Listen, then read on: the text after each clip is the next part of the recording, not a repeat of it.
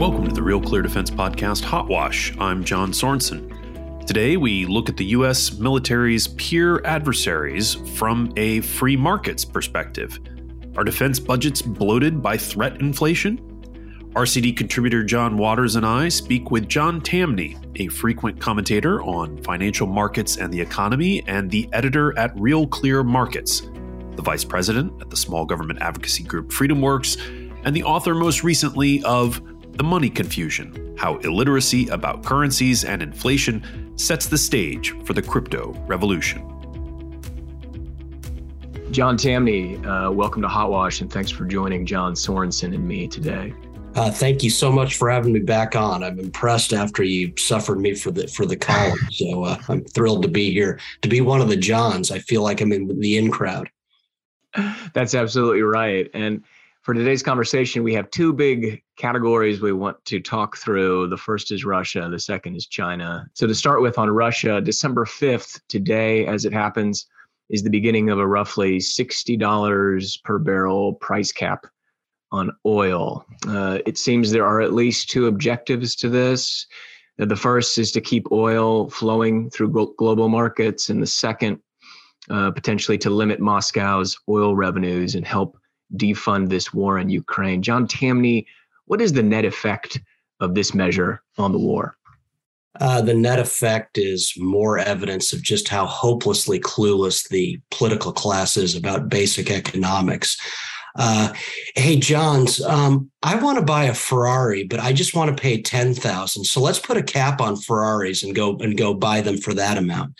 Does anyone think that this $60 a barrel means anything to Russia? Oil's a global market. They're going to sell at a market price.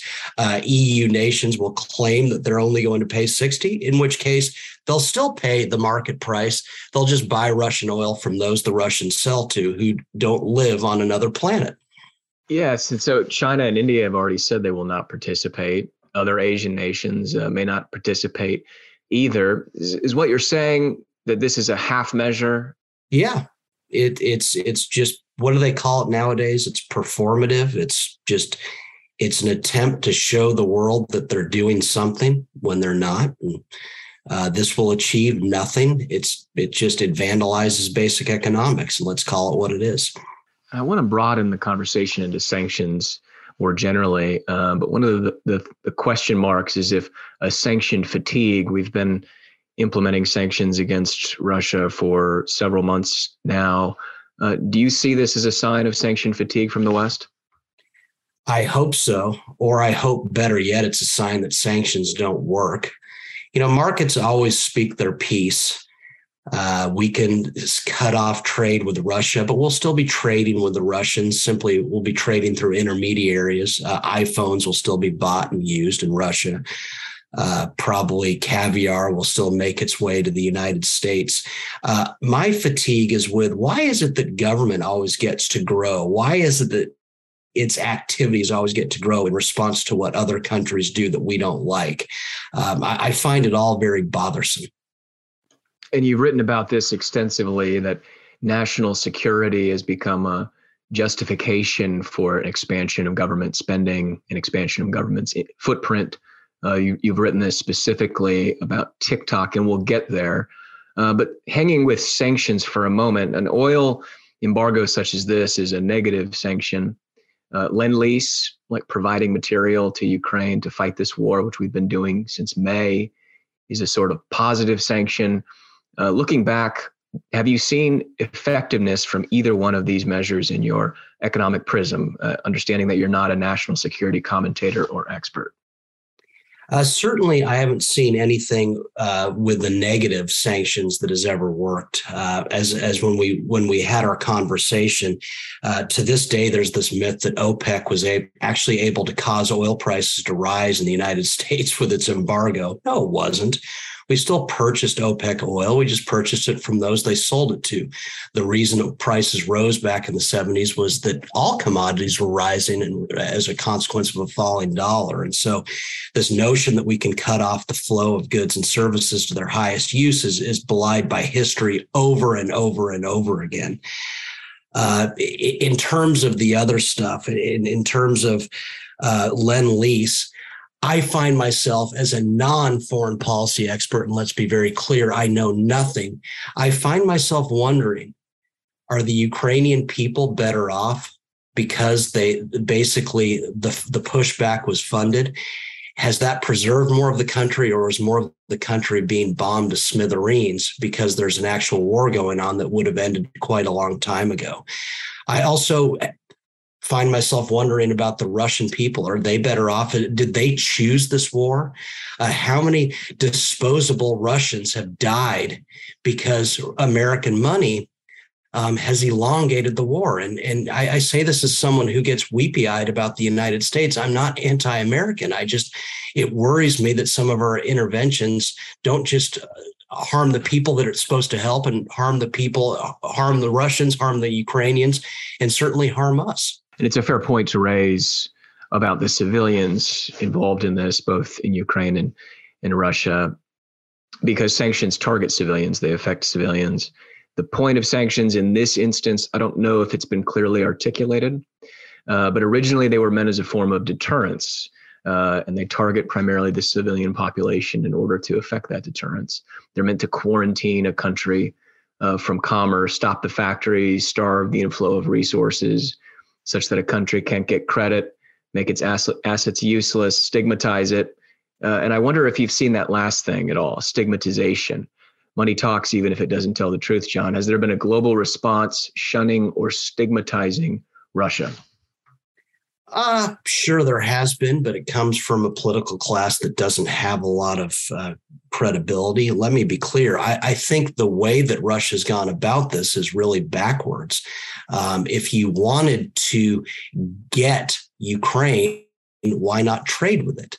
Trade is the ultimate foreign policy. It's the ultimate enriching device of all involved. And so what a primitive way of going about getting Ukraine by actually bombing it or invading it, trying to acquire it. But I still don't like that the U.S. is involved here. I think probably Vladimir Putin has been discredited in this, but is that a good thing?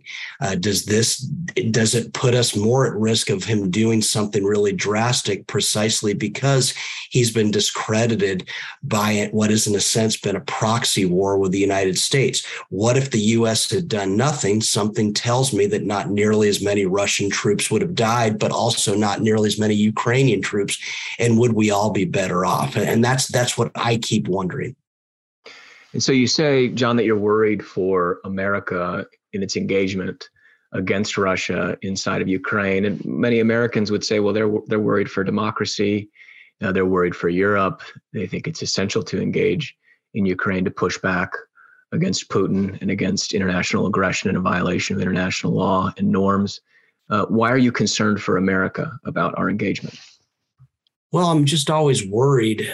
If we don't give Putin a way out, does he do something drastic of the nuclear variety that could potentially harm us? Or does he do something drastic in Europe that could potentially force our hand that draws us in? So that worries me. It also worries me in the broad sense of, why? Why, when we're involving ourselves in this way, what's the end point to it? And why is it that every time someone else does something that we don't like, why does American blood and treasure have to be put on the line? I find that worrisome. What do you suppose is the long-term effect through the winter of the sanctions regime on Russia and on Europe secondarily? We suspect, although the data is not good, we should know that Russia is in a recession. What do you expect are the consequences over the next, say, 3 to 6 months for Europe and Russia? My sense is that they're vastly overstated. We keep hearing about how it's going to be a cold winter for Europe and Ukraine. I'm not buying that. Again, goods and services generally find their use, that they find their way to those who need them. To me, war by its very name is a recession. because it's killing off customers, but it's also killing off the very human beings who drive all progress. So the fact that guns are being shot is the surest sign. It's interesting, though. Economists will generally say that war is stimulative. They claim to this day the horrifyingly obtuse belief that World War II ended the Great Depression in the United States. I can't think of a more dangerously wrong viewpoint, but that's what economists believe. They think that just building things causes growth. And so some will, of course, say that this has all been stimulative for Europe because it drove all this money flowed in from the U.S. and other places to defend. I don't think so. And, I'll just add the other thing. If you go back to the old Soviet Union, I never visited, but I knew people who did. And their response when they saw it was that the Soviet Union didn't have the economy to pose a threat to the United States. Wars are expensive. And so you look at this now, as we discussed when we had our conversation a ways back, total Russian debt total is $190 billion. What does that tell us? It tells us that Russia still doesn't have the economy to pose a warring threat to the world. And so what does its acquisition of Ukraine have to, why would that cause us to fear greater acquisitions? I don't get the correlation. I'm curious about your point that war is not stimulative. You said moments ago that some economists believe that war can stimulate economies. And it seems to many of us that was one of the lessons learned out of World War II. We'd been through a long depression. Many people were ready for something, ready for a war even. And they came home after the war to prosperity, to a higher standard of living, to a higher GDP. Tell me how war is not stimulative to the economy. Because by definition, economic growth is born of the division of labor. Yet war exterminates the very hands that divide up work on the way to immense growth and productivity. Presumably when we're growing, when we're running a business, we want customers. Well, war kills off customers. As opposed to building wealth, war destroys wealth. We build armaments that, yes, they cost money, but what would we have built if government weren't spending all that money on armaments? What businesses would have started? What great minds in Europe can we talk about the 6 million Jewish people exterminated? How many geniuses needlessly died? And so how rich would Europe be today? How rich would the United States be today if instead of all that death and destruction, people had been working together? Now, people say, the economy in the U.S. was slow in the 1930s and it was booming after the war, but that's a misunderstanding of what happened. In the 1930s, by the end of them, the New Deal was discredited. It wasn't working. And so the fact that it ceased working, the fact that it basically ended in the late 1930s is what enabled the growth of the U.S. economy, that enabled the fighting of the war. Government spending follows economic growth. It doesn't drive it. To pretend that it follows economic growth is to pretend that I can reach into your pockets and steal $20 each and go spend it and grow the economy. No, you'd be $20 poor. But war makes us even poorer because it kills off the people who drive growth. What drove the prosperity post-war is that the New Deal was over with. And better yet, all that human capital that was being wasted around the world, killing people and being killed, was back on U.S. soil producing. And so by definition, war is the depression. It's the destruction of the people who drive growth. It's horrifying that just about every economist believes that war is stimulative. And I think smart people owe it to the world to discredit what makes no sense. And is this point something that frames your thinking as we shift away from Russia and talk for a minute about China? You've written quite a bit recently attacking the argument that TikTok is ripping off data, or that TikTok is a national security threat. And amid news today that Apple is moving iPhone supply chains out of China due to political and business risks. John, what concerns you as you look at the U.S. relationship with China? What concerns me is that there's a huge opportunity there. And people say, oh, well, you're just about money and everything. No, I'm not. To go to China is to see people who are conducting a passionate love affair with all things American. Are there some bad actors? Are there bad leaders in China? Yeah, probably. Let's agree that some of them are really bad. But it doesn't change the fact that we have a real opportunity to trade with China, buy things from them as they are buying things from us. Apple sells a fifth of its iPhones there. GM sells more cars in China than it does in North America. There are 4,100 Starbucks in China, on the way to 7,000, on the way to tens of thousands. It's the largest market for McDonald's and Nike, not the United States. The list goes on and on. And so what's important about this is the reason China is such a large market for U.S. goods is because we're such a large market for their goods. And every day that becomes truer, the more expensive war for China with the United States becomes.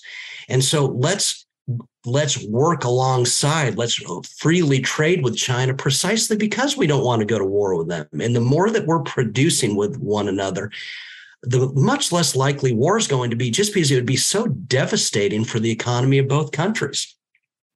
And so we're leaving out any discussion of the hypersonic missile gap, any discussion of fleet sizes, military strength, comparing wills to fight.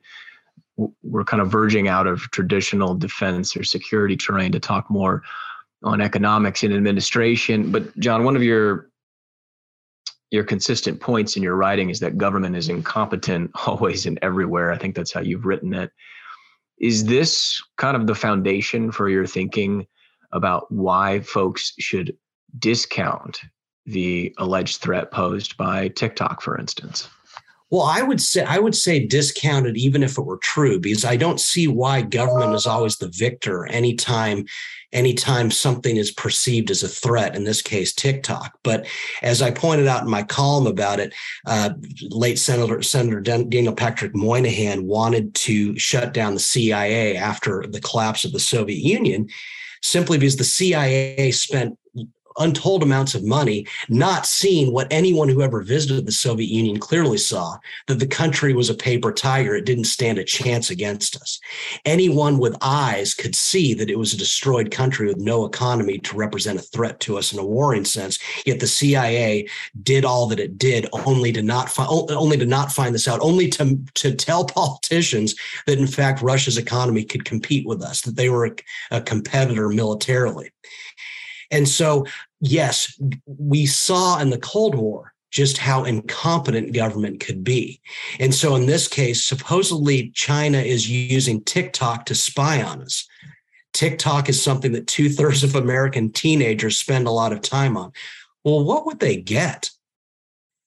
Furthermore, if they can spy on us, if you're spying on everyone, you're spying on no one. What is this information that the Chinese are going to acquire allegedly through TikTok?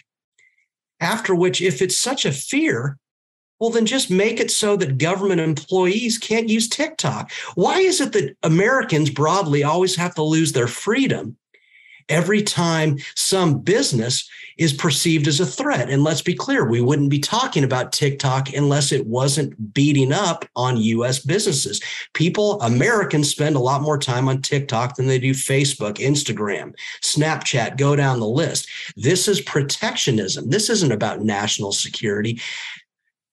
TikTok is cleaning the clock of many of the top U.S. technology companies. And so we're naturally seeing this response that, oh, yeah, they're a national security threat. Oh, please. Now, John, you make that argument in your columns at Real Clear Markets, but you don't have access to the full spectrum of information folks in the government would have. And it is the government's role to safeguard the public when it has access to privileged information. So we don't know what that data could be exploited for. And perhaps it is a benefit to Americans to swear off TikTok. You say otherwise, though. What does the competition between TikTok and American social media bear out? Well, so far, the competition says that TikTok's winning. The number that I cited, I think Americans who are on TikTok spend 96 minutes a day there, and it's something like 24 for Facebook.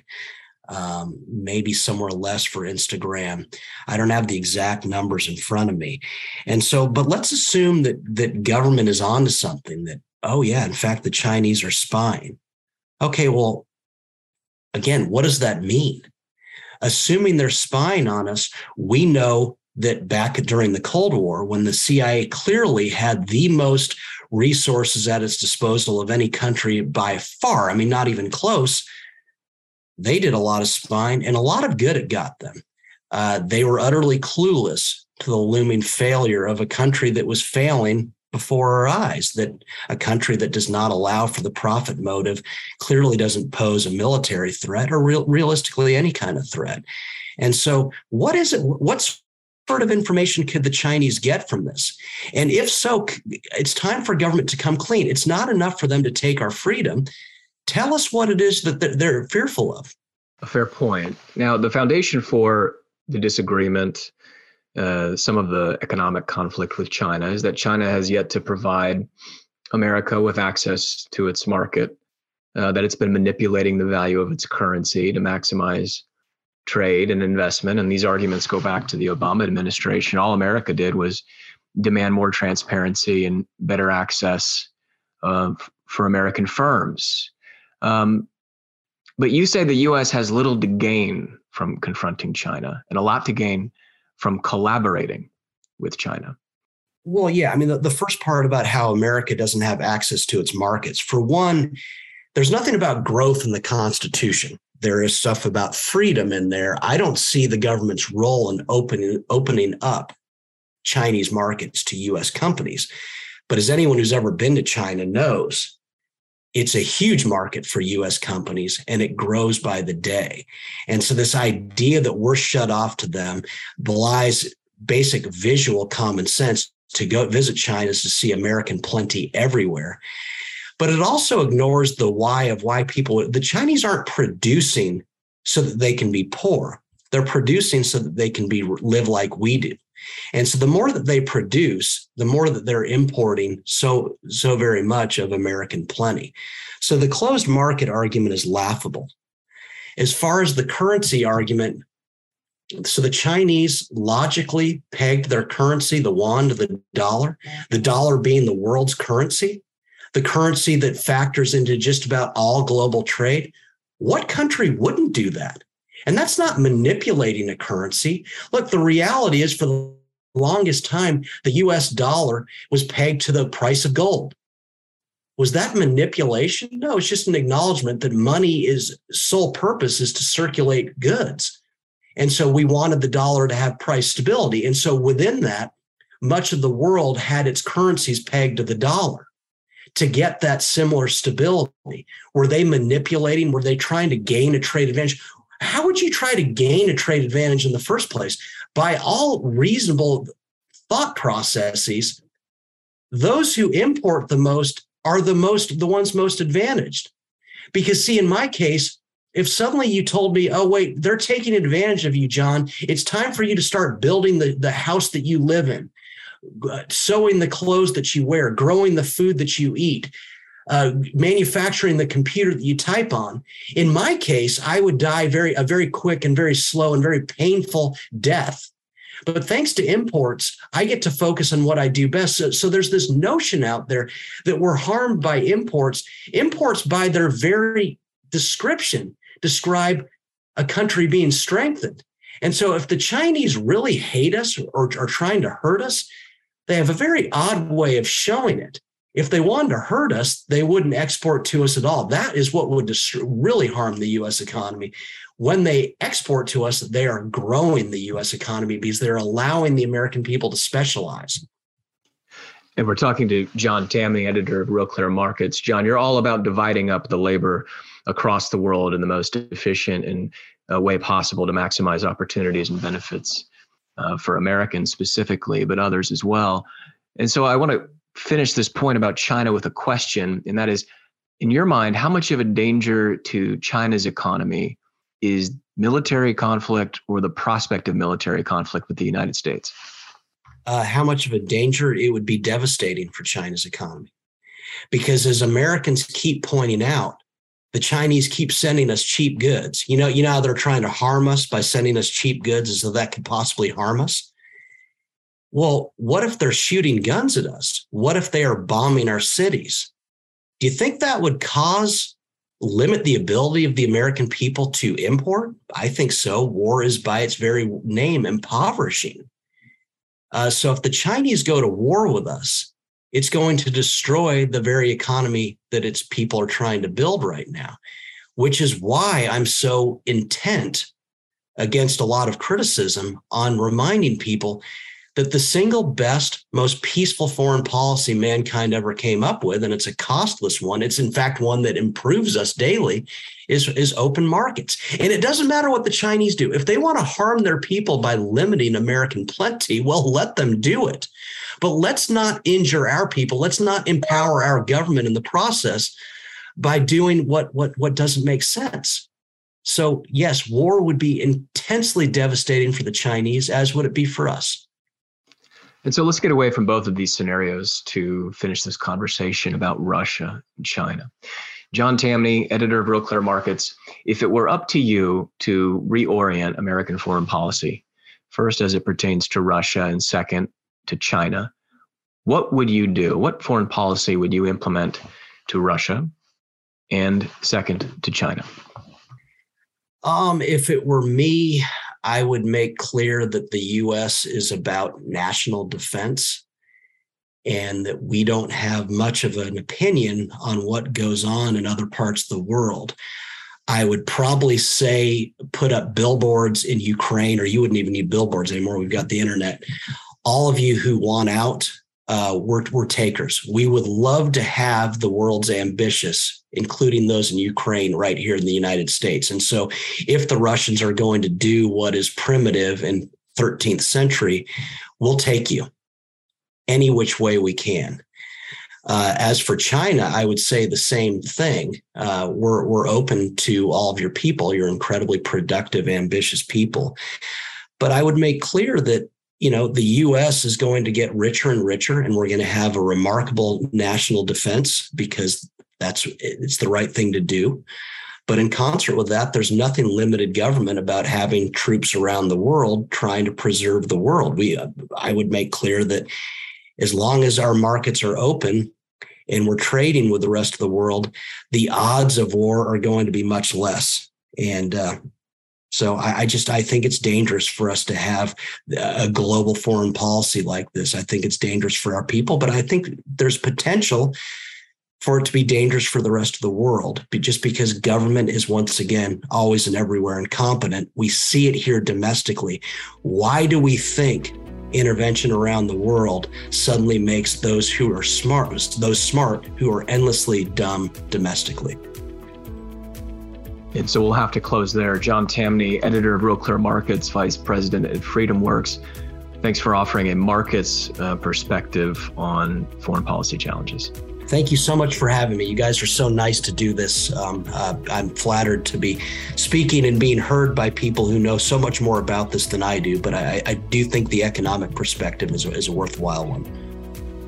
And thanks to our listeners. Be sure to subscribe and rate the podcast on iTunes or wherever you listen. It really helps others discover the program.